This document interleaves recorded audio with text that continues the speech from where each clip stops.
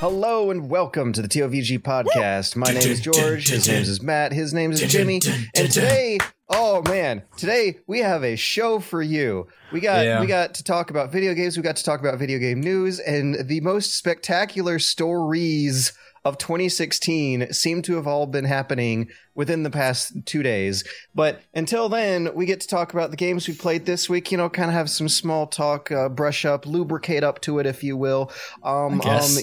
Insert our enthusiasm up to a certain level that is pleasurable for you. Oh, yeah. This part is filled with innuendos. Hey, Jimmy, I saw you playing in a stream. With Austin and Lee and first and I think it was Nick Bolton. I couldn't believe it if I hadn't seen it with my own eyes, because the game you were playing was none other than Sonic Shuffle. The greatest game. Yes. The greatest. It's a game. You weren't playing in the fourth dimension map, so you weren't doing it right, but saved that for now. Allow me to give context, because I'm sure anybody not in the know is like, Jimmy played a Sonic game willingly? So first of all, no, I didn't. You never do. No. So the context is, our good buddy Brutal Moose, Ian, he decided to start this sort of stream group, and we're called the Danger Squad. He invited me to it, and so it's like me, it's all the Arcadia guys, so like Lee, Austin, Strex, Scrib, Emmy Knightley, it's Youngtown and Nick and Chadtronic and Zerachi. That's a lot. I hope I didn't forget anybody. Yeah, it's like a pretty big group, but like the point is we're all under a group thing on Twitch. So if you want to see similar streams, you go to the Danger Squad thing. But then Ian had this great idea. Let's do challenges or tournaments. So the first tournament was Mario Party 1, and you could enter if you want. You don't have to. I mean, this is for the Danger Squad members. You can enter if you want. You don't have to. But so you play around on Peach's birthday cake in Mario Party 1, and it's 35 turns. One CPU set to each difficulty, so normal, hard, and easy. And you have to finish the entire 35 turn game. And at the end, you tally up your stars and your coins, and we go on leaderboard.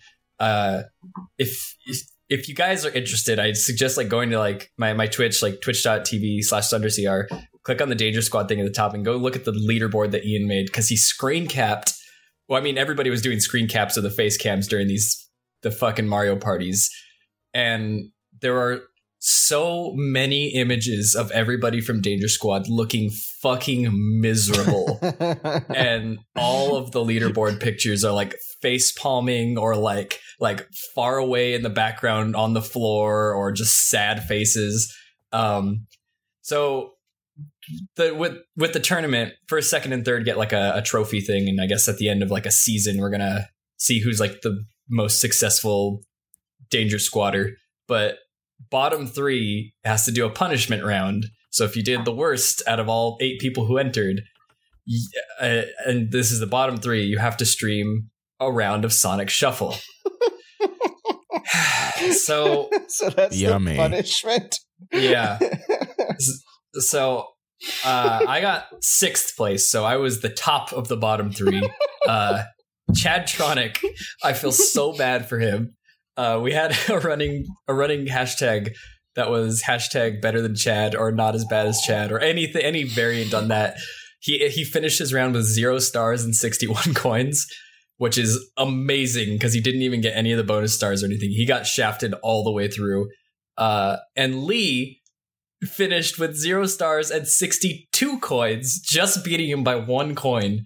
And so we're the bottom 3. They have yet to stream theirs, but I think Lee might stream tomorrow or something. So he's going to be in person with Austin and Scrib. Okay. That'll be on Arcadia Live. Elephant in the room question. Yep. You guys, I presume, are using NetPlay on an emulator? Or multiple emulators, actually, if you're going from N64 to Dreamcast.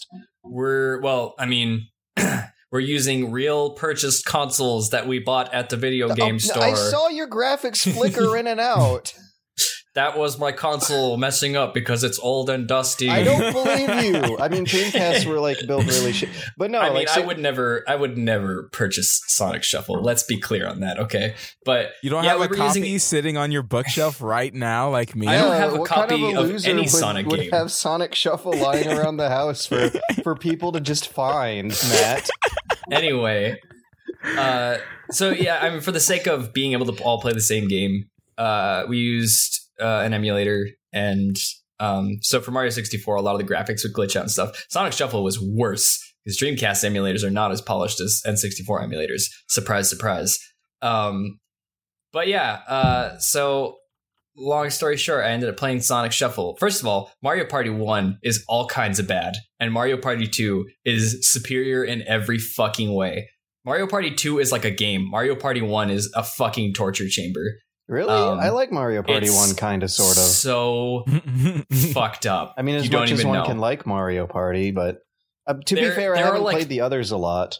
There were like 2 decent mini games in Mario Party 1. Yeah, the rest of them are bullshit. So, and in Mario Party 1, there's a bunch of games where you just like, you can like lose coins for no fucking reason. It'll be like, oh, you didn't do all right, lose 10 coins. Understand though, like my Mario Party progression, I think I've played 1, 4, and 7.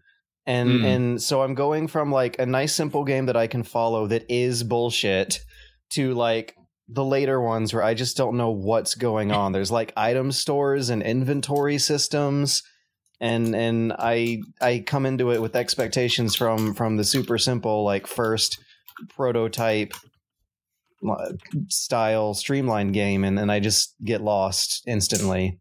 Essentially, the jump from Mario Party 1 to Mario Party 2 was big, and then the rest of them are like incremental like differences and betters, or in 9 and 10's case, worse. Yeah. But yeah, so I mean, playing Mario Party 1 was already suffering. If you want to watch the VOD, I recommend watching all the Danger Squad VODs for those, because they were all hilarious. Chad's in particular was just sad to watch. But yeah, so I did that, and then I had to play Sonic Shuffle, so I streamed it. And so this is the weirdest thing.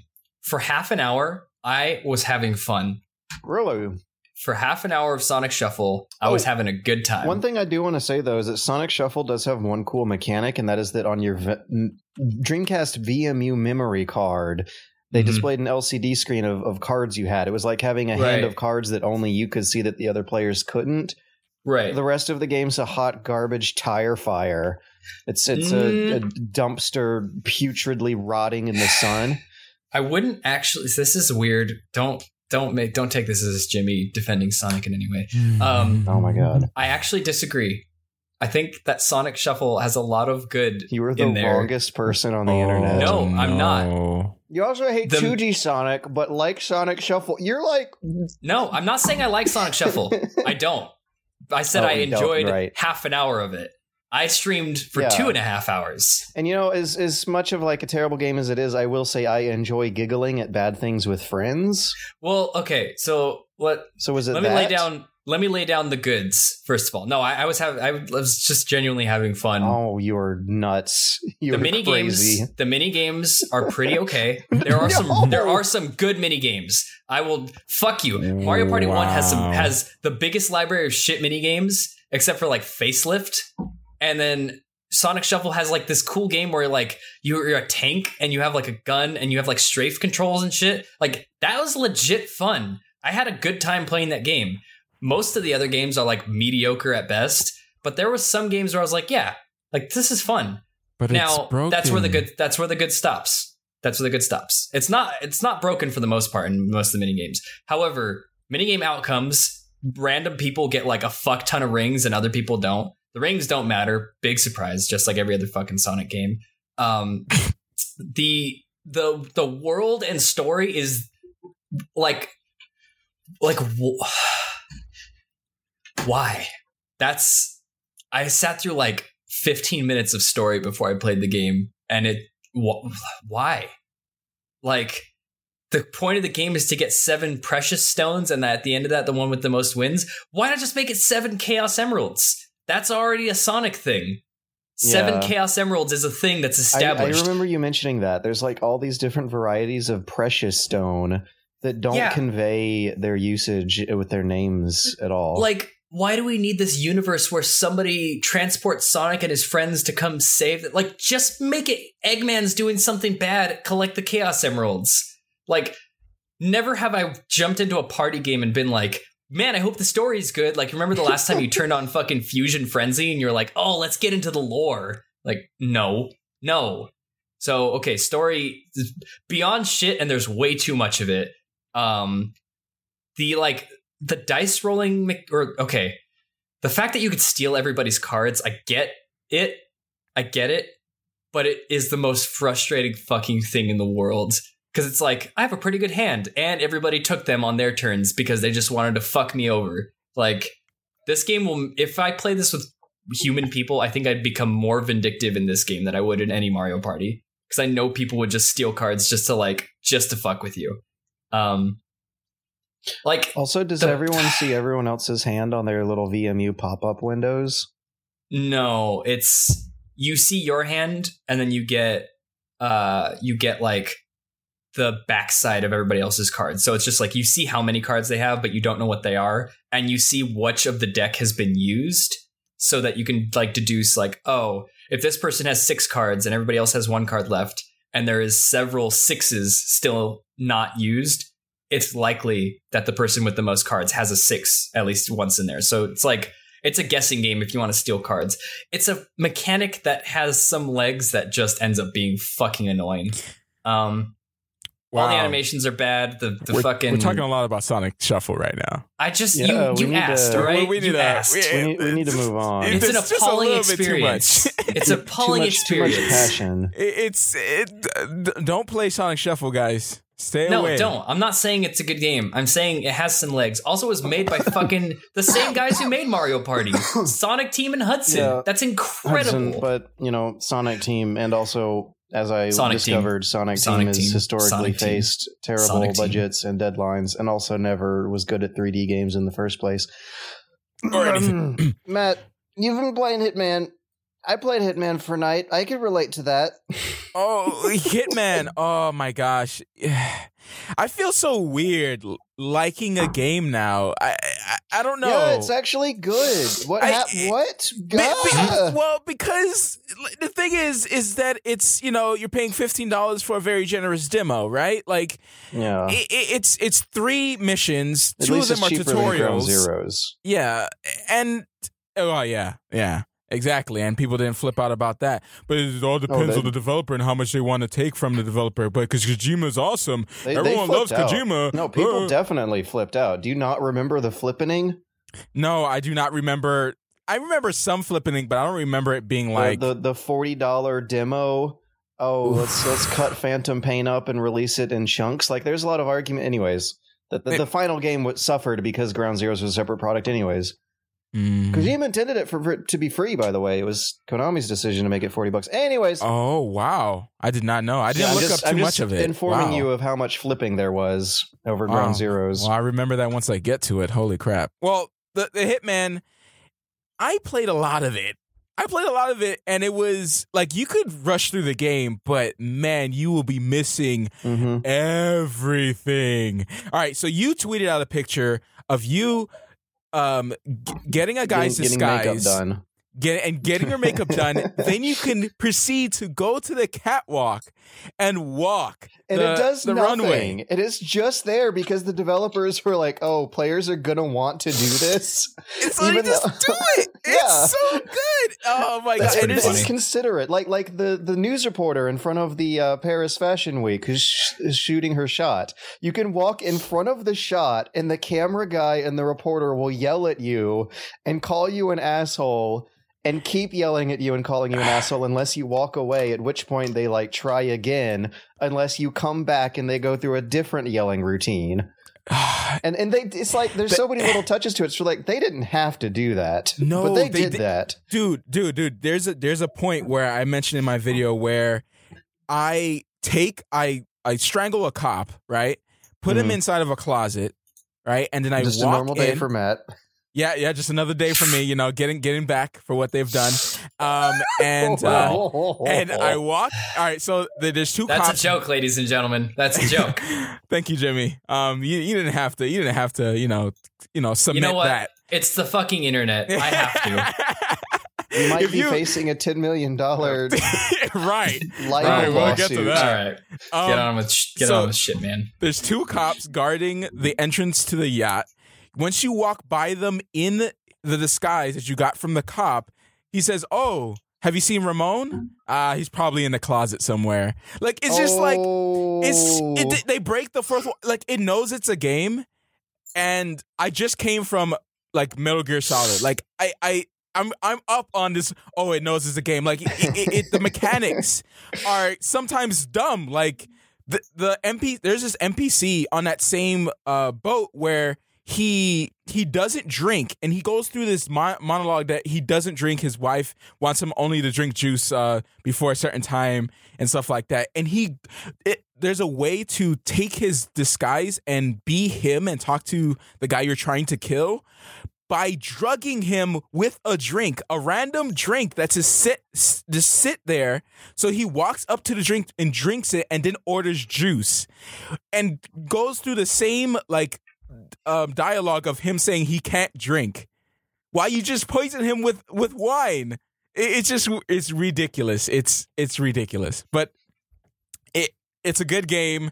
So much detail. Yes, we're talking about the NPCs that you walk by and stuff like that, but it's still like you can still hear the same conversations with the NPCs that are like inside the building, that are like kind of important for you to hear about the story and the background about different people. For those they keep, but everyone else seems to have like this own dialogue thing going on when you pass by them. It keeps you going when you keep replaying these missions, because you're supposed to replay these missions. You're supposed to like want to find all these little ways you can kill people.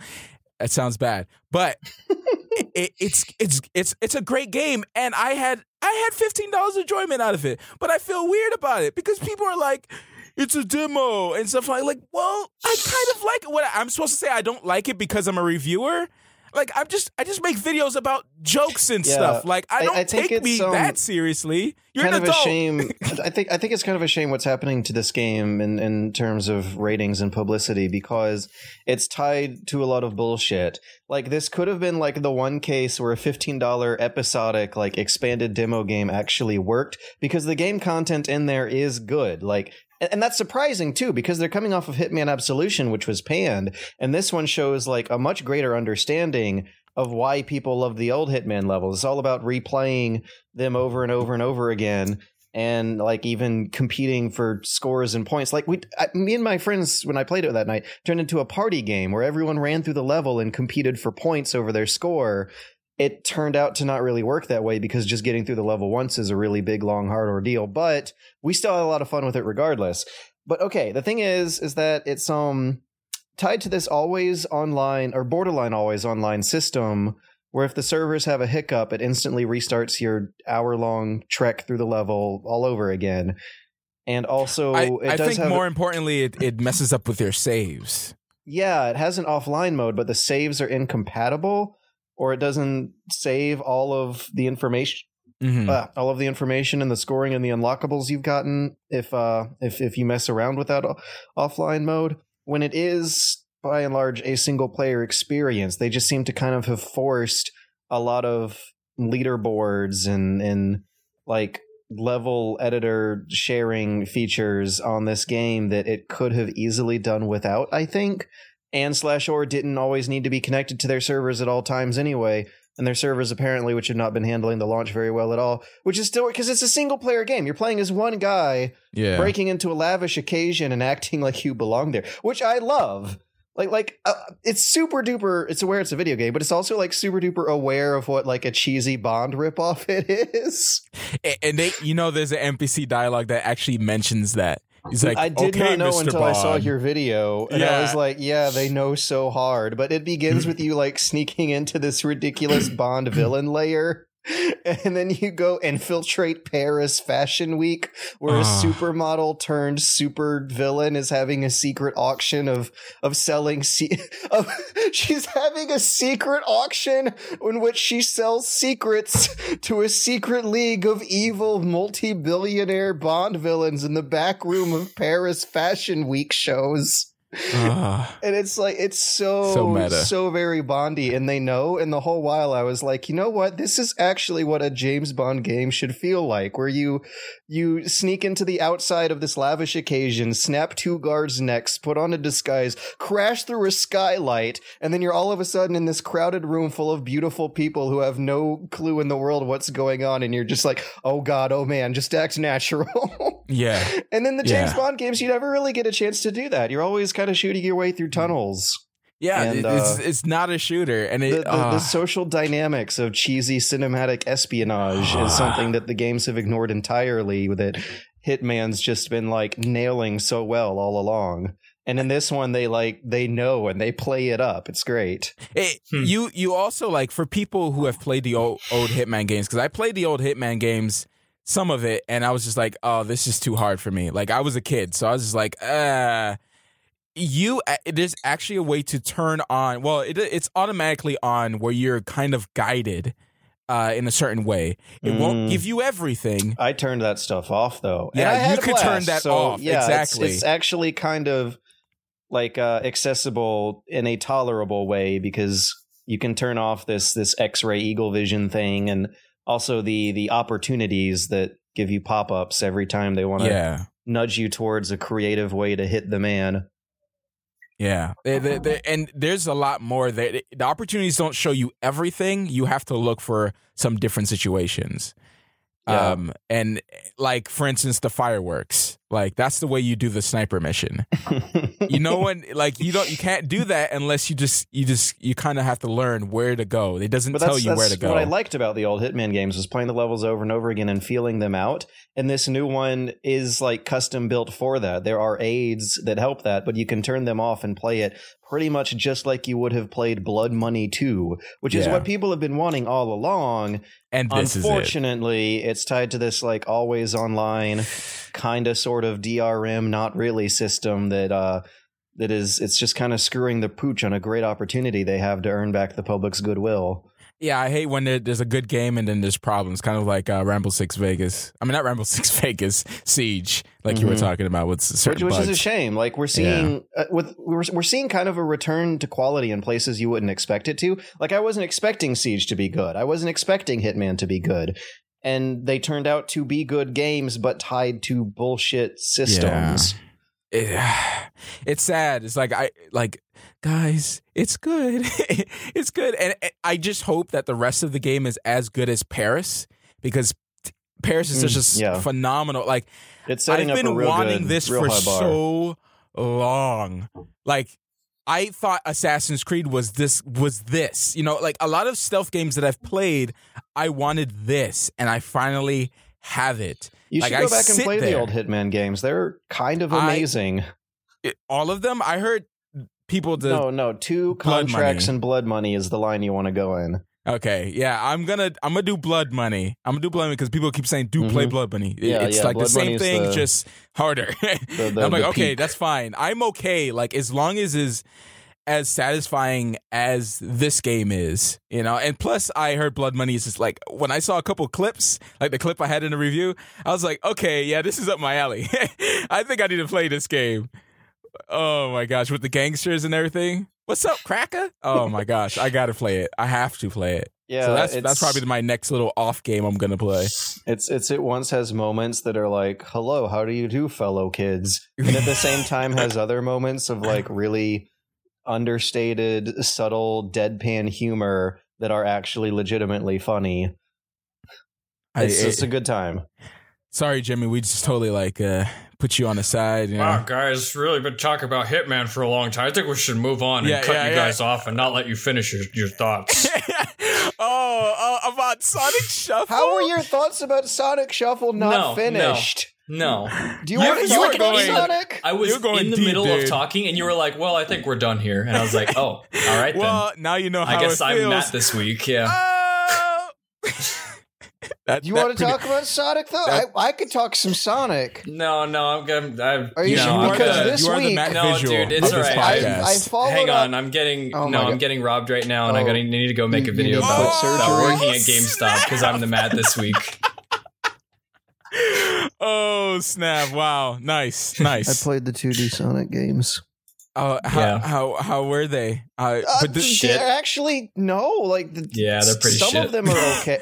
2 and CD were great, kind of. I don't know. Did you play them all or just the first level?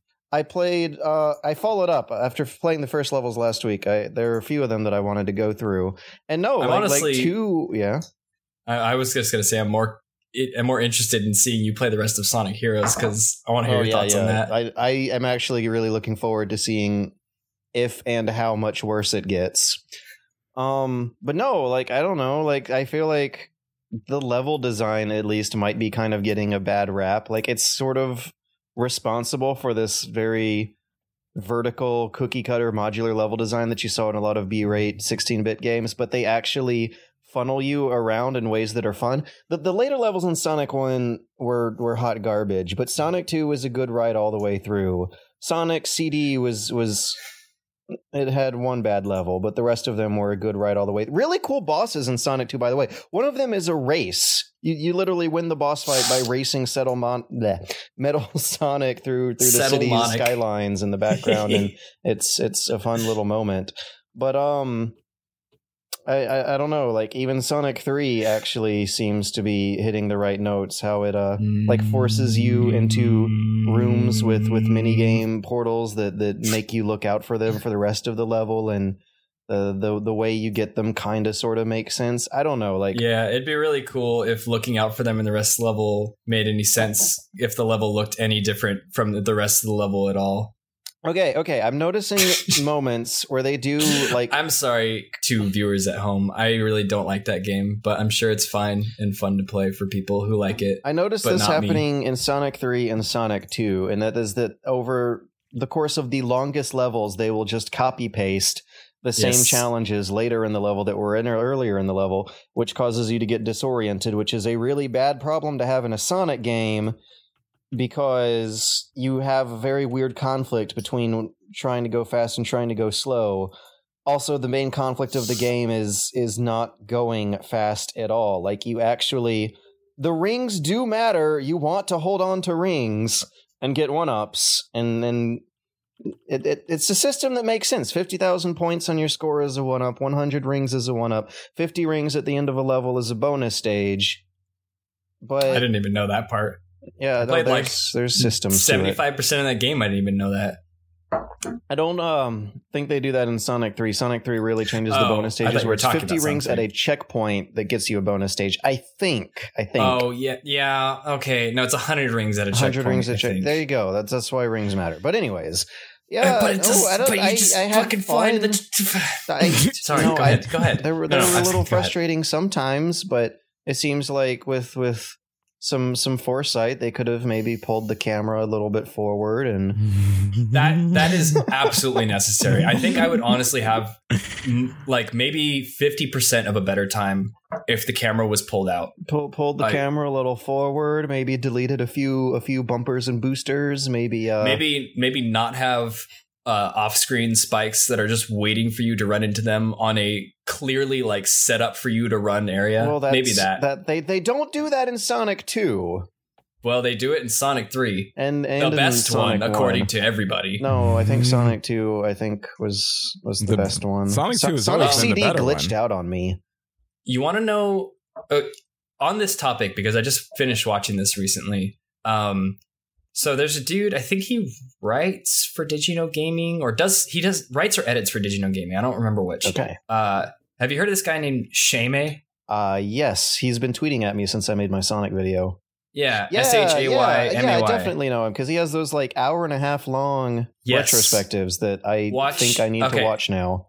Watch the first one at the very least. That's the one I watched, because the second one is about story and stuff, and it's 2 hours long, and I'm not sure if I care about Sonic's world that much to watch a 2 hour long video on the story. But the first one is all about game mechanics and level design, and it spans the whole series. Wow. And while he's very kind to the 2D ones, which I don't agree with for the most part, I do like a lot of the points that he makes, regardless of how kind he's being. I think they're okay. He makes a lot of good points that like opened up some things like for me to think about that I was like, oh, you know what? You're right in that sense. Like in the sense of like making the games about exploration and everything and blah, blah, blah. The real qualms I have is that like some of the best feeling moments are when you're going fast and when you're doing stuff. So when people say Sonic's not about speed, well, it's like they make all the good feeling parts speed. Mm-hmm. So it naturally feels like it's about speed, whether you think it is or not. So when you're going fast and you just get fucking blindsided, like that's like my experience of the entirety of Sonic 3 was moving forward and getting blindsided. Yeah, and it's like, no, but you got to do it slowly. And it's like, doesn't feel good to go slow because his frictiony ass feet feel stupid until you're rolling in a ball. Like that's like the whole game. But and this is Shaymay's video is worth a watch. Is the point I was making. Like the denser, slower levels better, but also Sonic 2 seems to be like the one where they realized all of these complaints and just made long tracks with quick reflex. Like I think I pointed it out in my video actually, and in the first level, the blindsided sudden quick reaction obstacles don't stop you in your track so much as they just make you change lanes to the slower lane, which I would be more fine with. Kind of brilliant, but it's also the 2D Sonic game with Sonic in the dead center of the camera when he really shouldn't be. That if you're moving in a direction really fast, it should pan the camera forward a bit or pull it out a little bit, you know? But there's stuff that I remember, like specifically Hydro City Zone in Sonic 3. There's one loop where you go through the loop and there's a spike right after the loop. And it's not facing you. You don't get hurt by it, but you just stop every time. I went to that level 6 or 7 times and I forgot about it because the whole level looks the same. So I go through the fucking loop and I stop every fucking time. And it's like why? Like if it was pulled out the camera a little bit, I could see it and jump it and that would be cool. And I would feel like I did something. Those barbs in Act 3 of Sonic 1 for me. And you know, the later levels in Sonic 1 are like parodies of the first zone. You mean like the little like poles with the spiral spikes on them that spin? Yeah, you're talking about those. Those are mean. Yeah. Act 1 and 2 of Green Hill Zone and Sonic 1, I think, are great levels, but then Act 3 happens and has those barbs. But okay, you go from Green Hill Zone to a place called Marble Something Zone, and the level literally begins with a block puzzle with puzzle in quotes, and it's like the exact antithesis of what they were building up. The whole rest of the game just seemed like them cranking it out underneath a deadline after spending all of their time and budget making the first level, which was this nice smooth track of curves. The rest of them look like blocks, which when you read the design documents was something they wanted to avoid for all Sonic games. They didn't want it to look like a blocky grid-based picture like in most 16-bit games. They wanted loop-to-loops and curvatures. And then they kind of stop like all of their efforts and have block puzzles in these like underwater time attack sections and like much more traditional platforming. The second zone of Sonic 1 actually plays like a Bowser castle than a Sonic level. You dodge like slow moving fireballs going from top to bottom of the screen while riding on a little platform scrolling left to right in a lava pit. Like it's a Bowser castle. That's the footage that I see when everybody says this is Sonic 2, right? Sonic 1. Oh, Sonic 2 is the good one. When everybody says like there was bad platforming parts, that's always the footage that I see is that fucking like riding the little thing over the lava and dodging fireballs. Sonic 2, sorry. Sonic 2 also had an amazing ending. Like up to Super Metroid levels of managing to be a like cinematic sequence on a 16-bit console. I don't know about that. Have you played through it all?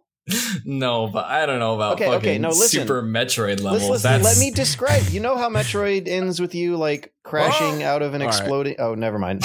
Sonic 2, I will spoil Sonic 2. You can't stop me. Get this, all right? You ready? Oh, no. No, George, don't do it. I'm going to play it. Oh, you are going to play it? No, I'm kidding. Of course I'm not going to fucking play it. I like when George doesn't get sarcasm.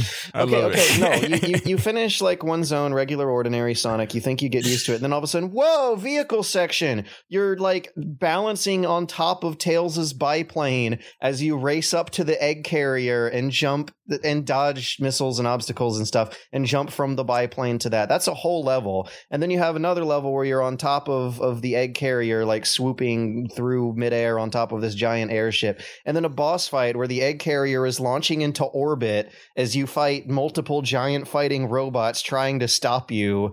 And then you have a final sequence where the whole egg carrier blows up in outer space and you have to like orbit back down to Earth on Tails' biplane. Screen fades to black as you see Sonic fall and burn up in the atmosphere. A black and white picture of Tails looking sad fades into another black and white picture of him looking up to the sky and seeing a star that slowly turns into Sonic careening back down to Earth to save his animal friend. It was exciting. All right. Wow, a lot of Sonic talk. Yeah. A lot of Sonic talk. Shut up. Oh Sick my of this goodness. judgment. This judgment's hard. No, Sonic 2 was a good time. You should give it a try. The Division. Here's the thing. The Division. I'm interested to hear what you think of this, because I look at the Division, I see another Destiny, and I feel like console people don't really know what an MMO is. So once they got their hands on something that resembles the genre, they went nuts and like, oh my gosh, this is amazing.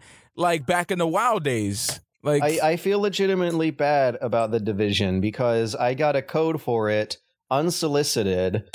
I did not request it. I know it's not my jam. I don't like MMOs. I don't like grindy games. And I know you do. And so I feel kind of bad about like redeeming that code and at least giving it a try, because I confirmed after a couple hours it was not my jam, just as I expected. I mean, I would definitely see what I could do with that. Yeah, it seems like way more of Matt's jam. I'm not a good person to talk about it, but I mean, I'm really surprised that this is Ubisoft's #1 selling franchise. Like, I loaded it up and I was just like, oh God, what am I even looking at? The HUD was so complicated. Every button on the keyboard did some weird thing. That shocked me when I saw news reports that fucking The Division was the highest selling day one Ubisoft title ever. Yeah. That blew me away. Like, not Assassin's Creed 2 or like Watch Dogs or anything. Like, it shocked. Watch Dogs I was was absolutely the one, shocked. And then it was The Division. Dude. But like, it's crazy because I haven't felt any of the hype factor from this game. Like, I wasn't interested for it. Yeah, I wasn't interested in Watch Dogs, but I still, like, every E3 there was like, oh fuck, it's the Watch Dogs trailer. Twitter goes crazy. The Division, I felt like everybody's general consensus was like, oh yeah, trailers were dumb. They did that like voice acty thing to pretend it was online game. Mm-hmm. Looks like another gray shooter, like whatever. That's like all that I heard people saying, and then it's the top selling thing forever of ever. See, the thing is, there's not many co-op games on the consoles right now. You can see the audience is hungry for that MMO stuff because they got Destiny, and believe me, I've spent hours playing Destiny. Hours. Okay. Speaking of Destiny, the Division has a little male robot voice who gives you instructions. Anyways, it's the same. It's an MMO. That's what it is. It keeps you playing. That's what it is. I saw the Division. It's a grinding game. I knew I wasn't going to be into it. Like I just knew what I was going to say, and I was going to piss off a lot of people. Okay, but I think it's because the console guys want this. I don't know if the PC guys want this because there's a lot of MMOs you can try. You got Black Desert out there. You got Blade and Soul. Many of you guys don't even know what I'm talking about, but it's fine. Blade and Soul, the one with the boobs? No, I know about both of those. Yeah, Black Desert looks pretty cool. It's like, and there's so many options. I think this is for the console people. I think it's because it's not many co-op games, which I kind of miss. And speaking of co-op games, Salt and Sanctuary, yeah. It has some local co-op that I actually want to play because... Oh, shit, really? Local co-op? I've been waiting for it for a very long time. I love my 2D games, so... You want to that shit at E3? Come over? Pretty fucking solid. And it's made by a couple. I love cute developers. It's made by a couple wife and husband team. I hope it sells well. I hope it does good. I hope it's a good game. First of all, obviously. I have played the first 20 minutes of Salt and Sanctuary, and I can't wait to get back to it. It begins on a strong note. Same. I should probably come over and play some local co-op tonight.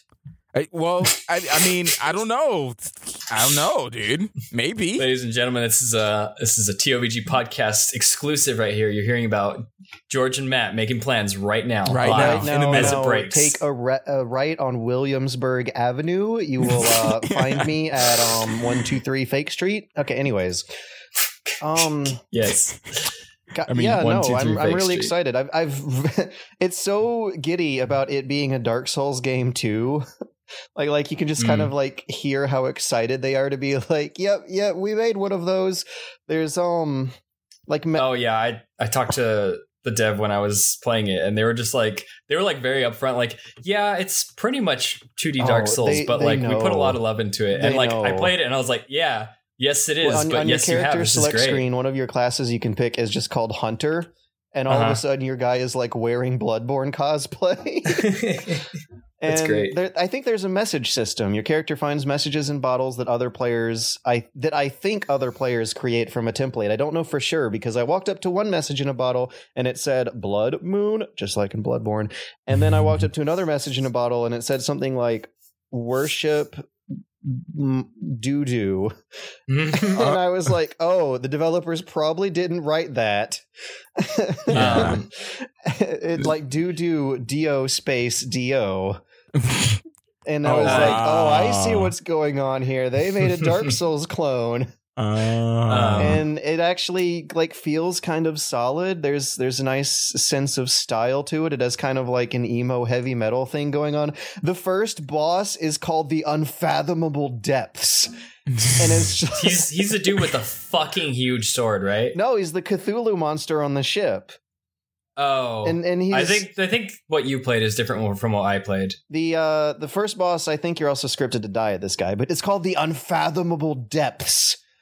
It's great. And it went through a lot of demos, so you probably pay one of the demos. One of the first levels that I got to was called the Putrid Banquet. I think that actually might not have been it. It might have been a word more metal than putrid and banquet, but it was like along those lines. And a word more metal than banquet. It's just like clear they're having a lot of fun with it and also fully fleshing it out to where it's also like good. It is like just like the thing it was inspired by, but it's also good by its own merits. Like if it came out alone, everyone would love it anyway. You know what would have been a good thing? If Slashy Souls didn't exist and this existed instead of it in its place. The Slashy Souls is so weird. I can't believe that's a thing. I don't even want to go down that road. Okay, anyways, let's see, what do we got here? We're on 42 minutes, goddamn. All right, we have news. Because you guys talked about Hitman for fucking 12 I had to get some hours. Sonic talk. I went a little bit too long. Excuse me. I'm just kidding. I don't give a fuck. All right. Don't give a fuck. That's how we do. We'll be back in a minute or two. Yeah. Bars. Fire. And we're back. Yeah. I think. Let's get into the news. Thanks for that re-intro, Dracula. And where's George? Oh, there's George. Blood. I want to suck your blood. Oh, I didn't want to suck the blood, but we have suck something else. GDC this week, guys, ladies and gentlemen. That's a thing I used to go to, but then it became too expensive too. Yeah, it's like fucking like $1,200 for a weekend ticket or something. I know, which means that when Ace Waters went, Are you serious? He skipped out on the first 2 days. Didn't get to go until the reward show. Anyways, but even then, like going on a press pass, I still had to pay for the airplane and the lodging. And San Francisco is not a cheap airplane to fly into, nor a cheap city to stay in. Nope. So yeah, that's a lot of news coming in, but we're going to try to go through it fast. And we also got a huge story of the century afterwards. But the System Shock 1 remaster. You guys have heard me talk about System Shock and how great it is before, right? Yes. Yeah, I watched your video. It was good. Yeah, well, they're making the video. I don't know about the game. The game is actually pretty entertaining. They are making a remaster of it. They call it a remaster. There is footage of it now available, and it's actually more of what I would consider a remake. I wasn't expecting a quote-unquote remaster to have entirely remade 3D levels, models, characters. It seems like they're using the same voice acting and the level design is the same, but this is translated over from a 2.5D Doom style sprite shooter that looks absolutely nothing like a like upscaled, redrawn 2.5D sprite shooter. It looks like an actual fully 3D game now. Are they keeping the gameplay because you see like the enemies kind of walk slowly towards you? Is that what they're trying to do? Maybe. It looks like they're also having a similar interface for keypads. Like System Shock 1 had a very strange set of controls that you don't see at all. You moved your mouse to the cursors of the screen to get your first-person view to turn left and right. You had a wide array of dodging and leaning commands that I wish more games had, actually. That dragging the cursor to the edge of the screen stuff can go die like it did, but you could do a lot of partial leans and partial crouches instead of it all just being kind of a Boolean because you clicked and dragged your character into the pose, which was cool. But I mean, that stuff doesn't really work on modern day control schemes, which seems like they're refitting it out for. But either way, like System Shock is a great game and people don't remember it that well because its control scheme was awful when it released. It got modded into good, but it also got overshadowed by its sequel. And I'm really, really happy to see the original get some love again. And it looks like this is shaping up to be a pretty fun time. That's good. Yeah, I'm going to miss the music, though. They had some like rad early 90s MIDI cyberpunk tunes that don't seem to be fitting the new darker atmosphere that the games were always built for. But the first one had good music nonetheless, even as you were like creeping through these bloody abandoned space hallways. To like synth 9 Inch Nails in the background that you could dance to. Anyways, real GDC news. The showstopper of the week, the big headline stealer is that PlayStation has apparently figured out how to make VR cheaper than the competitors. They're going to be launching it at $400, and it's not even going to be a loss leader. But okay, what was I get what opinion. I heard a reluctant extended vocal fry. Yeah, I just knew that they were going to make a cheaper version for the people who want it. I mean, like first, like it has to be low enough to even work on a PlayStation 4. Like PlayStation 4 can't compare to like a $1,000 system, which is usually what you want to run a Vive and Oculus Rift on. And that was the thing that made me think it was going to be more expensive because I thought they were going to have to pack more graphics processing into the thing itself. Yeah, I thought, like an N64 expansion pack inside of the headset. When we had the original conversation, I was like, Vive is going to be most expensive. Rift is going to be in the middle, and PlayStation VR is going to be the lowest because it actually, if you have an expensive PlayStation VR, like it's common sense that it has to be cheap for the console guys. I mean, there's a reason why they're getting consoles, right? Like, it has to be cheaper for in that line. It's for people to afford it. Cost. Maybe not long term, but upfront. Just to give some specs, it has lower resolution. It's down to like not by much, just a few points lower, and it has instead of 90 hertz. It has actually 120 hertz on the PlayStation VR, but they did come out and say that it is a lowered powered Oculus Rift. It's not going to have the same, like, I guess, fidelity as the Oculus Rift or the Vive is going to have. But so they are working towards that audience. They're also still aiming for the 60 FPS minimum. What do you mean for the games? There was another news story that came out today that I did not have time to put on the docket because it launched like an hour ago or so. But they're having a certification standard. They want their original launch lineup of games to be running at 60 FPS on this headset, which is going to mean that they're probably going to look like ass, but still be like a good, solid proof of concept to mainstream consumers at a much lower cost than the competitors. that VR is cool. Maybe, I don't know. I know Jimmy doesn't think so though. It's gonna be good enough for experience. That VR is a good thing. That would be cool. I just don't care. I've played cool VR things. I just don't really care about it very much.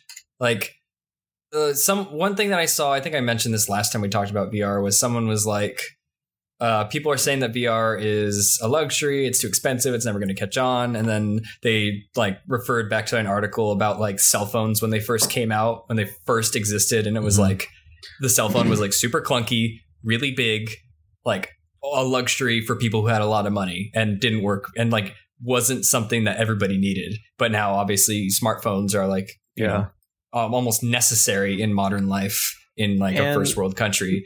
And so maybe I'll just wait for the VR to be the smartphone of its age and get it then. But for now, I don't really see myself. The analogy that I've always held back on is, because I was really excited to live to see this happen, is 3D games becoming a thing. Like the Atari Jaguar and the Philips CDI, and those were stupidly expensive consoles that not a lot of people bought. The games weren't great. Like stuff that pushed early 3D and CD based technology was an inevitable push forwards, but also had really expensive, rocky, awkward launches before people figured out how to make that concept of a game good and also get that hardware at a cheap level, which I think is actually really the importance of this story. I think the real story that we should be excited about here is that it's not going to be sold at a loss. Like, this is a console manufacturer. They could do as console manufacturers do and sell their hardware at a loss, make up for it by partnership deals and inflating the cost of software with partners. And they are apparently not doing that. There's quotes from Sony reps saying, obviously, we need to make money on this unit, but we're in the consumer electronics business for a long time, so our ability to source great high-quality parts is a big part of it. Every device we've sold since PS4 has been in the black. Oh, this is Adam Boyes.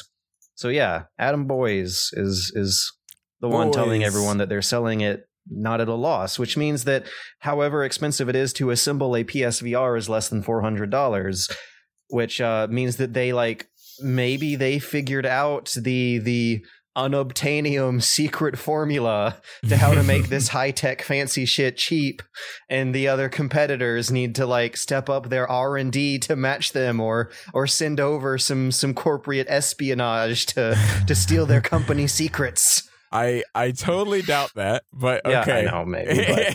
But. I mean, I'm pretty sure. Hopefully, I would hope, because hopefully this helps VR and not hurt it for the people. Yeah.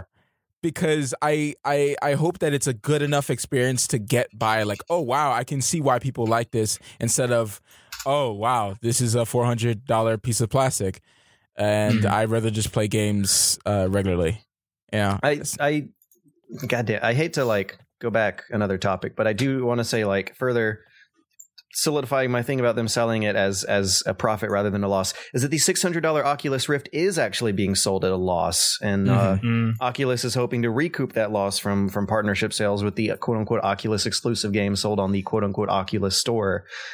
So yeah, no, I think they actually figured out some kind of breakthrough behind the scenes that was able to make this thing cheaper, whether or not that is like some new engineering methodology or just them having really good cheap connections with part manufacturers because they're Sony. Like they worked something out here that the other competitors have not figured out in order to reach this price point. Yeah. So that's exciting, I guess, kind of, until you end up watching the like trailer reel of the launch games, and I think I tweeted a new era of Sega CD-esque FMV shooting galleries has begun, because that's what a lot of these look like. I want to mention for people just to educate them just a little bit. Oculus Rift is going to be launching with 30 games. And they're looking to bring about 100 more later on this year. Nice. And so like there is some software there, and also on Steam. Like on Steam, you can actually how you could search for Vive and Oculus Rift able games as well.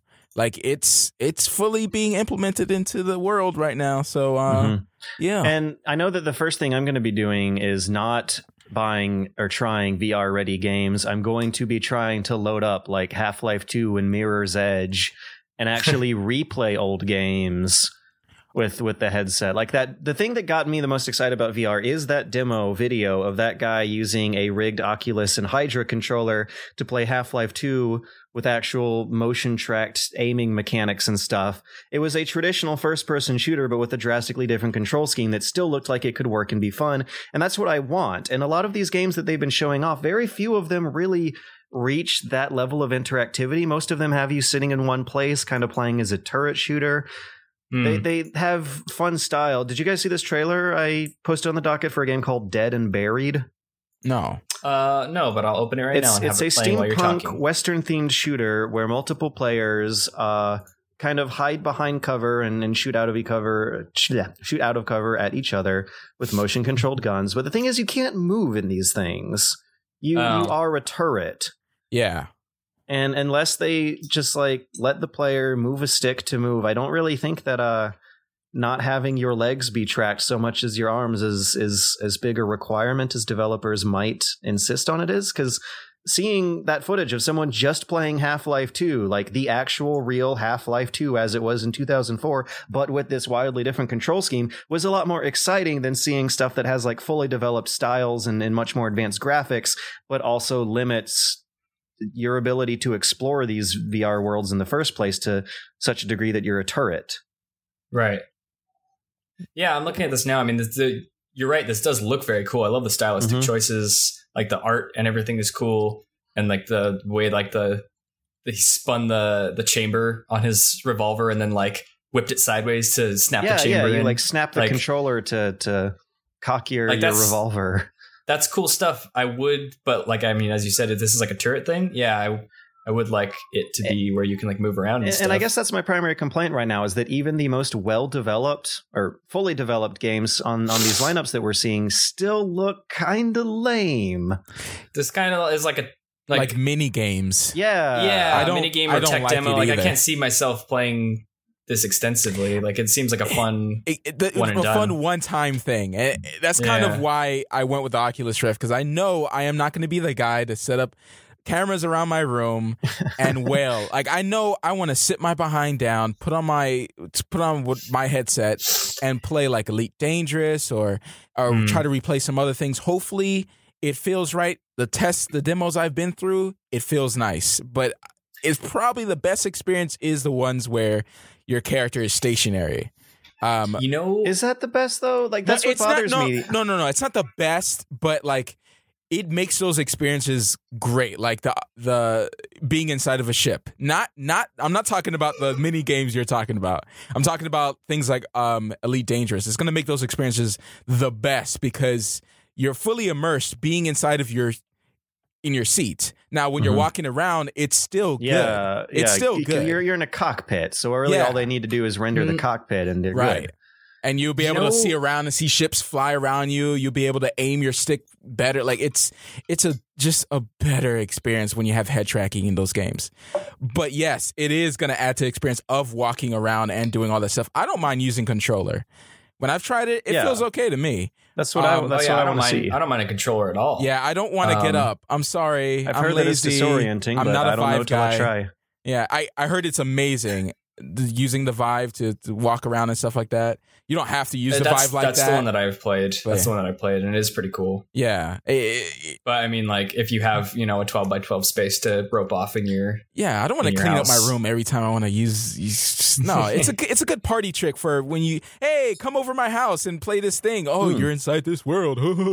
No, I want to sit my behind down and relax and enjoy and just get immersed. I watched through the little lineup reels of a lot of these launch titles, and it just seems a little kind of disappointing that the games made for VR seem like they have less of a level of interactivity and long-lasting adventure than old games hacked for VR, which is I can't wait for Mirror's Edge. Anyways, yeah, that's the thing is like we were talking about this, and the thing that I thought that would be probably this, they would get me to like be interested and try out VR. Give me Metroid Prime 1 and 2 in VR. Yeah.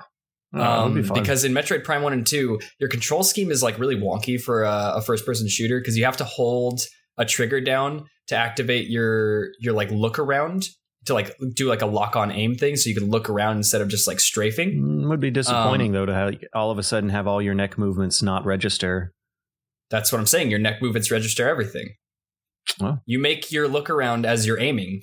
So like not like Metroid Prime 3 where like you aim the Wiimote and it like moves around the screen. I'm talking your aiming is locked center of the screen like the original 2, but instead of having to pull a trigger and move your thing around to move your head, you have your strafing controls all the time, and then you can look around, and that will help you like pinpoint aim and like aim at stuff like on bosses. Like, oh, this spot opens up, and you whip your head around, and you're already aiming there, and you start shooting. Like, I think something like that would be an additive thing to the experience instead of something that's just kind of like, oh, you get to look around. Like, you get to look around that affects the game, which would be cool. These mini games, they're like that. They're like when a game, like when the Wii first launched and you have those little party games and stuff like that. Like, I think people don't really, the developers don't really know what the people want right now. Please don't be a Wii. Please don't be a Wii. Please don't be a Wii. Yeah. Like, I feel like they're just trying to design it to, like, oh, look, this is VR. So, case in point, have you guys seen footage of the games? I think they're Oculus exclusive launch titles. Lucky's Tale and Chronos. No. They're the prime example of what I'm talking about. They are third-person action adventures. Yeah, Lucky's Tale is like a E-rated mascot platformer. Chronos is a Zelda-style game. I think the primary difference that we're talking about here is that it's from a Resident Evil-style fixed controlled camera. But that's the thing. You just kind of move the camera with your neck. And other than that, it looks like the games play the same as a regular controller-based video game would play. But you move the camera with your neck, and that's like not enough. And it kind of makes me sad to see these fully developed, fun-looking games be exclusive to VR when the VR feature that is exclusive is kind of a window dressing, a unnecessary. This is the equivalent of jewelry. A like vanity feature, a 3D, like getting a 3D TV, with head tracking, basically, is what this kind of looks like. I don't care about seeing a platformer in 3D like it, unless there's some type of features to go with it. But I don't doubt that they could do it. Like, just start making regular first-person based video games, but have the option to move your head with the headset, and that seems like a good time to me, rather than a kind of gimpy turret shooting game where you move the head with the headset and the arms with the gun. Yeah, no, the head and the arms. Just have me aim the gun by pointing the controller up to my face and let me move my heads in a regular first-person shooter. As long as I can still move my feet with the stick, I'm good. I'm good. A stealth game might actually be really cool for VR. Yeah, peeking. Peeking, but I mean just like you have sounds relative to where you're looking. So like if you look to the right, your left ear would be facing, forward, I guess. And so you could hear sounds a little bit better. Make a game kind of based around that. So you can you stop and you have to tilt your head a little bit and listen to see if you hear footsteps coming from a certain direction. Stuff like that. Kind of, maybe gimmicky, but I think people want games that are not just, it's a first-person game where I get to look around, because that makes VR seem like, oh, so I get to look around and that's the gimmick. But start building the mechanics on the fact that you get to do these things that you can't do with a controller. Some developers are looking into binaural audio, so you can have did that really well. Yeah, having I don't know why more developers don't do that. It's so important to for me. I love audio, and I love when it's done well. I mean, that's half the reason I play Battlefield games, even though that was one of my favorite parts of The Witness, was their sound effects. Right. The birds. Oh. Yeah, it's But yeah, having that in the games would be pretty good. Pretty good. Yeah. You gotta move on. Gotta move on. Super quick. Microsoft and Sony are in talks to allow cross-platform online play between Xbox Live and PSN. Whoa, which would be good. It would be a pipe dream. It would be a beautiful unitarian dream of people of different parties coming together to play Rocket League. Let's all play video games together. Also, Nintendo and region locking, please. Thank you. Microsoft initiated this movement by enabling developers to support cross-network play between Xbox and Windows, which makes sense. They're both Microsoft platforms. And then they also presented in this idea the little kind of hint that Xbox Live will be able to play with players on different online multiplayer networks, including other console and PC networks. Eurogamer followed up, interviewed Shuhei Yoshida about it, who gave really, really reluctant answers, kind of said the business and policy side of things might get in the way and that it's ultimately up to developers to implement the technology, which is still better than no, these consoles are separate. The industry is separate. We don't know you people, which is like, I don't know. If competitors come together to advance technology, that's good, right? Maybe. Well, I don't know. It just helps everybody's longevity of their game. Yeah, like Rocket League and Street Fighter V have such good features with it being cross-platform between PS and PC, and now. Sorry, if Titanfall was cross-platform Origin to Xbox and 360. It would have lengthened the life cycle for PC users. That could have saved it.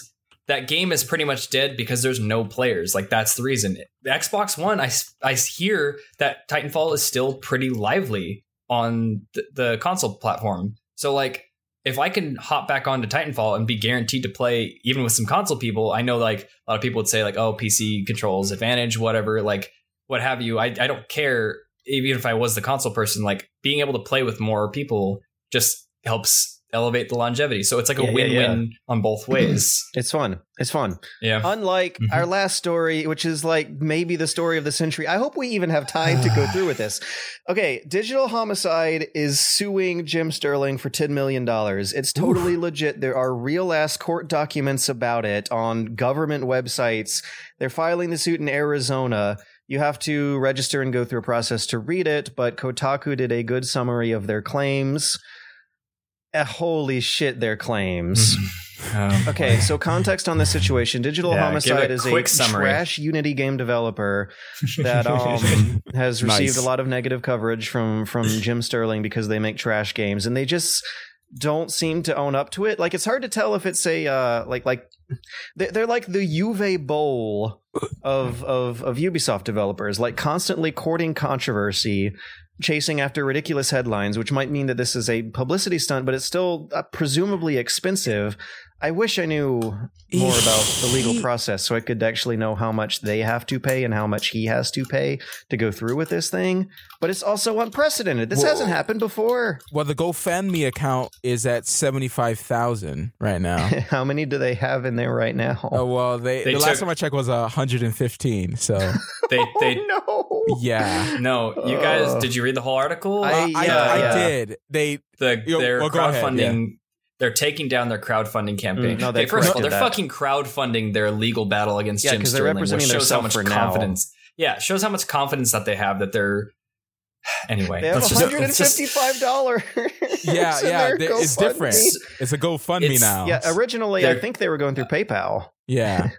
Which is how people were able to sabotage it and just donate 25 cents. They took down the original crowdfunding because people were essentially pledging amounts of money that would cause them fees and essentially lose them money in the end. Yeah. Or they were pledging ludicrous amounts and then doing chargebacks on it. And so they were they claimed harassment, whatever, and they took that down. But oh man, I don't know if you watched that. There's a podcast, an hour-long podcast. I did. Oh my god! He believes in what he's doing. He's actually arguing with Jim Sterling about what he's doing, about just getting assets, saying, "Oh, I paid for them," meaning he could just use them the way he without doing any work. He believes in it, George. That doesn't mean that the game's good, though. You can buy your asset, sure, but it's generally expected that you do good work with it. Oh, I couldn't believe it. I really I don't know how he ties his shoes. Let me give so a little extra context to anybody who doesn't follow Jim Sterling, because I actually got into Jim Sterling's channel around the time when the Digital Homicide stuff started. And it wasn't because of that. It was just like happenstance. But I've seen most of his videos and that podcast thing, and then the like his like squirty plays or Jim impressions on their games. These guys have released, I think, 12 games. 18. Well, okay, there's a new one where they put like 8 games up. Like, did you see that? Like last week, they put like 18 games on Greenlight at the same time or something. Yeah. Something like that. These guys, I think it's 18 assets in total. I think. Yeah, they did like a bunch of games at once a couple weeks ago, but he did one let's play that was like he switched games the whole time because he's like, and here's the next one, and here's the next one. These guys essentially are developers, quote unquote, that take Unity assets, which is fine, and they put them into their game that they're making, which is fine, and then they ship it without changing anything, and they don't make a fully fleshed out game. Yeah. And Jim Sterling is a critic who calls them out on it because their games are fucking terrible.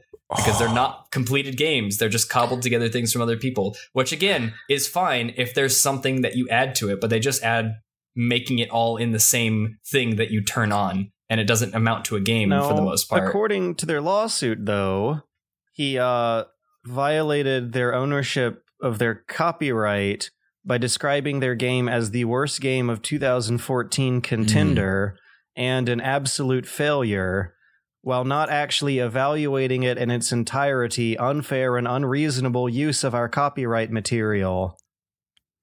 The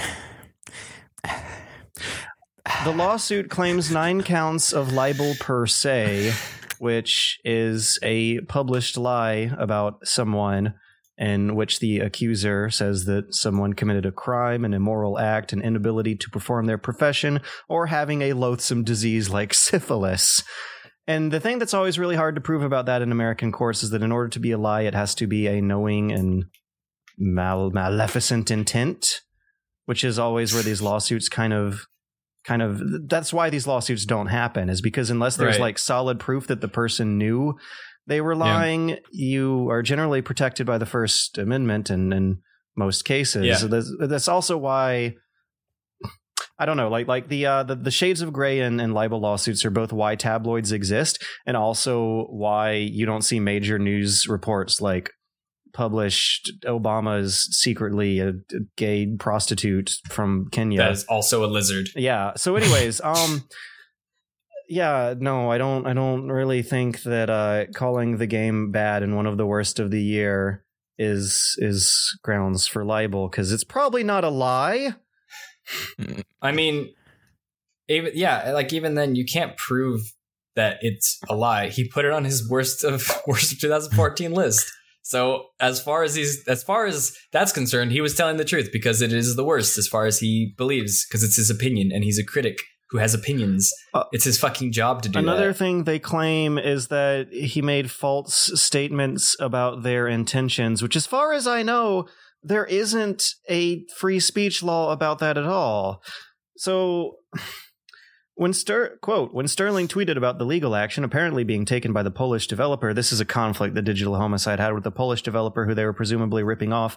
He joked that there was, quote, not enough popcorn on Earth. Digital Homicide writes that this was another false statement about their intentions, and that Sterling bringing up these incidents was mean to court controversy to drive views. Even if he was, it's not illegal. Yeah. Not like literally no way Saying you can sue someone over that. There's not enough popcorn on Earth. Oh, I mean, crossing the technically fucking line. that might What not criminal? be true, but it's also not like something that you can sue someone for $10 million, and they don't. That's another thing. Want $10 million? $10 million. Let's just go back to the part where they're suing Rewind him for $10.76 million. I think like it was the feces, the package that he received with feces. That's what put him over the edge. Yeah, it was just all one of the crazy from there. It was one of the developers. That was the breaking point. That was the breaking point. Because apparently one of the developers received a box with actual shit in it. Yeah, just I want a picture if that's of true, that. let's say that's a shitty thing to that's a shitty thing to do. Hey. But it also doesn't really seem like this lawsuit makes so much sense if they're like trying to claim that that's a $10 million piece of damage that Jim Sterling is solely responsible for. Mm-hmm. Yeah. So they want $2.26 million in direct product damage, $4.3 million in emotional, reputational, and financial distress, and $5 million in punitive damage requests, which adds up to $10.76. Not only do they want $10.76 million, they also want a public apology in place of every bit of Sterling's Digital Homicide criticism. They want apologies in place of every offending article and video for a period of no less than 5 years, and an apology video in the primary YouTube location on Sterling's channel front for a period of no less than 5 years. Oh, okay. Okay. Like, so what you're saying is they're angry man children. And it's glad you say it, because guys, you need to understand the guy who's filing the suit. Audience is married with 3 kids. He's a 30 something year old guy doing this. Okay, so he should know better. He's an adult. He should make good games with his time instead of God. And like all this stuff that like they go into where like they're like suing Jim over saying, or like over claiming that they like went under. Oh God, this is the one that gets me. So he pretty much outed them for releasing games on Greenlight under a different name other than Digital Homicide, to which Jim was joking that kind of joking that like, that's, pretty misleading when you have a really shit reputation and you pump out more shit games, but you do it under a different name so that people can't like track it back to you. And they were like, well, that's the same as you using the pseudonym Jim Sterling instead of your real name, which is like James Stanton or something, and which is not true, because that would imply that Jim Sterling released a bunch of shit under James Stanton and then switched his name to like, this is different things that aren't bad. But he never did that. He's been Jim Sterling as long as fucking he's been on the internet. Like, their claim is just, it's like a logical fallacy to equate those two things. God damn. It makes me so angry that human beings of this much stupidity have the power to incite things like this, like a $10 million lawsuit. Freedom isn't free. I'm being so insensitive, but damn, wow. I'm scared for the kids. Like, holy shit. I mean, oh God, right? You might be right. I'm so scared that they're growing up with a guy who's like that. Like, seriously. Yeah. Sometimes kids can grow through things. So hopefully, they grow smart. Hopefully the wife is, she's bright. She thinks her husband is an idiot, and, she raises them up right. Okay. I am so sad for them. Here's real honest hope for this, is that it either never goes to court or gets thrown out immediately or something. Digital Homicide wastes no actual money. Nobody crowdfunds them. Jim Sterling doesn't have to waste his money defending himself. He's actually because obviously he's going to win. Courts for having to put up with this. I literally just want the Digital Homicide legacy to go into obscurity and these guys to like just live out the rest of their lives and not stir up drama anymore. It would be the most like healthy thing to do for themselves, because they're just digging graves for themselves right now. Like, you want people to stop harassing you. Don't fucking make a dumbass lawsuit like this. Like, yeah, let it die. Maybe have like a year of schooling on like how to design a fucking game, not just like how to program, how to make a game, and then come back and release it under a different name with good intentions. But this is just being spiteful and attention grabbing. And that's like, fuck off. Fuck off. That's all I have to say. I don't even know if they're even trying to. It leaves us all speechless because it's fucking ridiculous. it's what makes it worse is that we watch that video and it just shows the stupidity, and he doesn't know that what he's arguing makes no sense. Like, he keeps going and going and going, and you're like, dude, that your argument makes no sense. And he doesn't get it. And Jim Sterling can do nothing but laugh. Yeah. You don't think it's a oh my god, a stunt? If you I don't know. I don't even know what it is. I don't even know what it is. If you guys at home don't know any about this controversy aside from what we're telling you now, and you're like thinking we're being a bit harsh, this rare thing for me to say, but go to the Kotaku article. They have the video in there, or I'm sure you could find it elsewhere. They have the video linked in the article. That is the like hour and 15-minute Skype call or phone call or whatever it was between Jim Sterling and this developer. Like it's two guys, but between one of them, I think the other guy's off the phone, but like feeding him information the whole time. Yeah. It's just listen to that and make your own judgment, because I think it's pretty obvious that the guy is either more in character than Heath Ledger was with the Joker as the biggest troll on earth, or is just legitimately an unknowledged person about all the things that he's talking about. Yeah. It's like, it was like cringy to listen to. It was really hard to finish that whole call. Yes. And Jim Sterling, he made it through. I don't know if I could have, but he made it through that whole time. He gave them time to talk it out. Like, yo, oh god, that one part where they're like, he like tries to like do this big like got ya thing on Jim and like reveal a detail, and Jim's like, no, that's actually no, there's no connection there, and he's like dead silence, and then you hear like whispering, and then like Jim's like, no, I'll let you guys work it out for a second. And they're like talking. It's like 2 minutes of them like talking. Then he gets back on the phone. It's so fucking. It's so weird. It's if you want so some weird, cringe, you guys. That is the video. Suffer through that video. God. Oh. Yeah. Oh. Yeah. It's what else do we say? It's like hard to say anything else. Oh. We might as well end it now. And just end it all. This is like the future of humanity. The biggest slap to the face of the freedom of the press, and also an outright mockery of the American justice system and the First Amendment that gives us the privilege to make coverage of shitty video games. God, and that's we didn't even talk about everything that Jim has nailed Digital Homicide on. Like, we mentioned a few things. Mm-hmm. They tried to DMCA takedown him. They tried to like, oh god, there's so much. They abused everything they could. So I want to say, like, on their GoFundMe, they have $155, right? They just started this 4 hours ago, right? 4 people have donated at the beginning of the GoFundMe, and no one has even like donated ever since. So that means the four people are his wife and 3 kids. To make it look that people give a damn.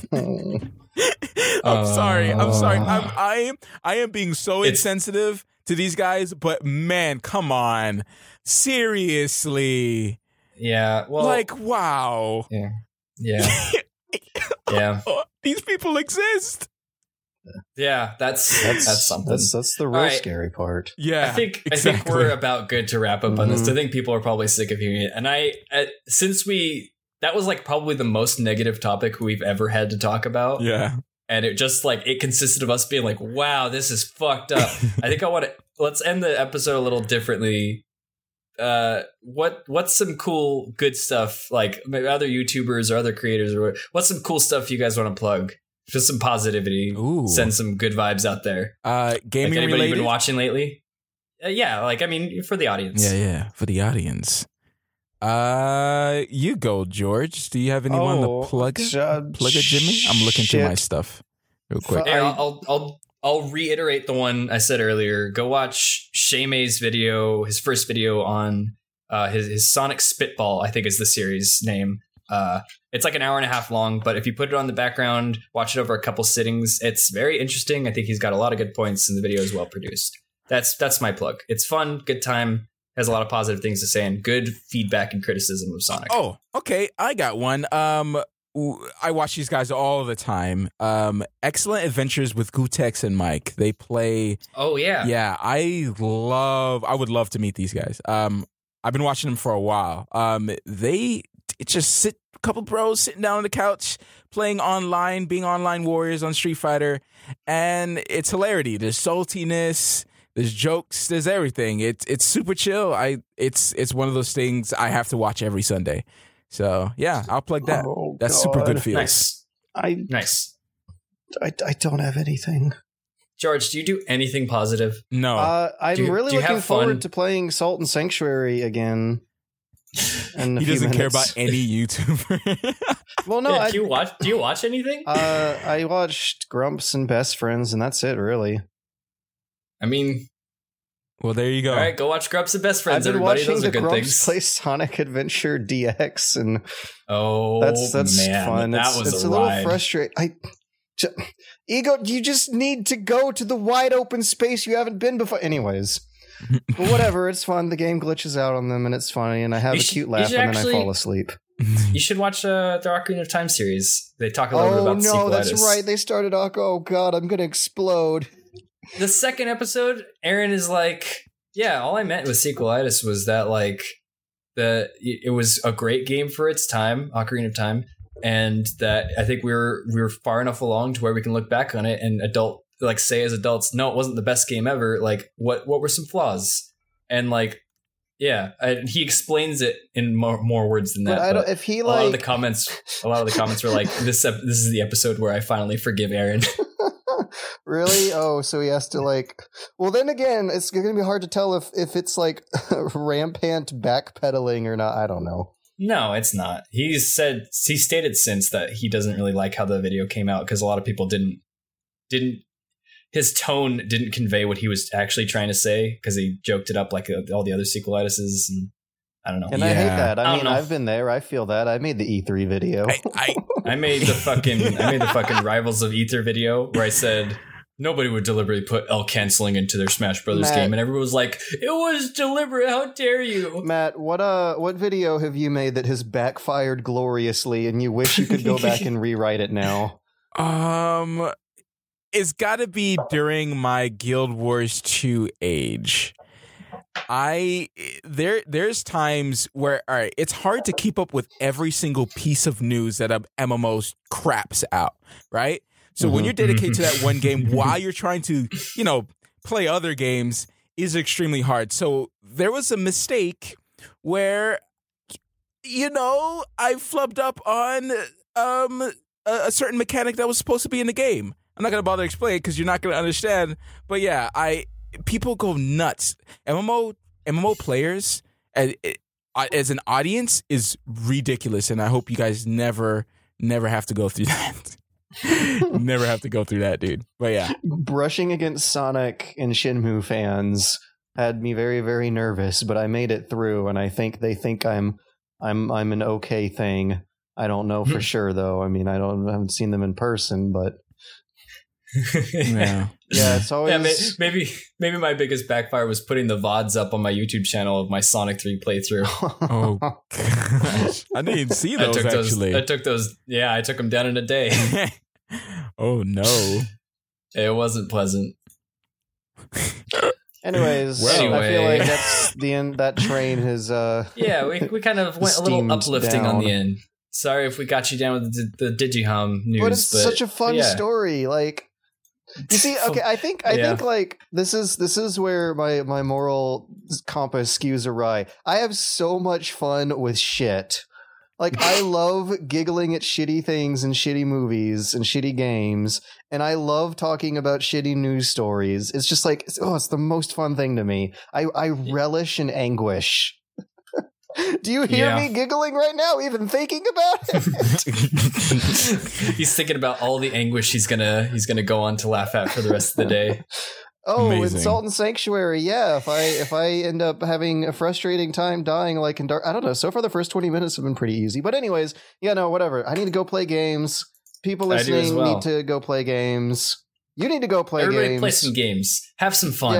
Yeah. Play fun games. Giggle at some bad games. Rate us 5 stars on iTunes. Tell us about. Tell your mom about us. Tell your mom about Hitman, ladies. Tell your mom not to dislike Hitman because it's episodic. Tell her to give it a chance and really, give it a go chance. through the game and formulate some of her own opinions. Tell her that it's the blood money too she's always wanted. Tell her that it's what a James Bond game deserves. Right. Tell her what Assassin's Creed was supposed to be, and they went a different direction. And tell her that it's a really good self-aware game that knows it's a video game. Just tell her to turn on offline mode from the very beginning because her save will be incompatible with online. Right. Yeah. There you go. I hope your mom enjoys Hitman. Tell her to rate Hitman 5 stars on iTunes. I'm pretty sure she enjoys killing. I don't think we got anything left. Oh yeah, we're at the bottom. Bye everybody. Bye. Bush. The bush.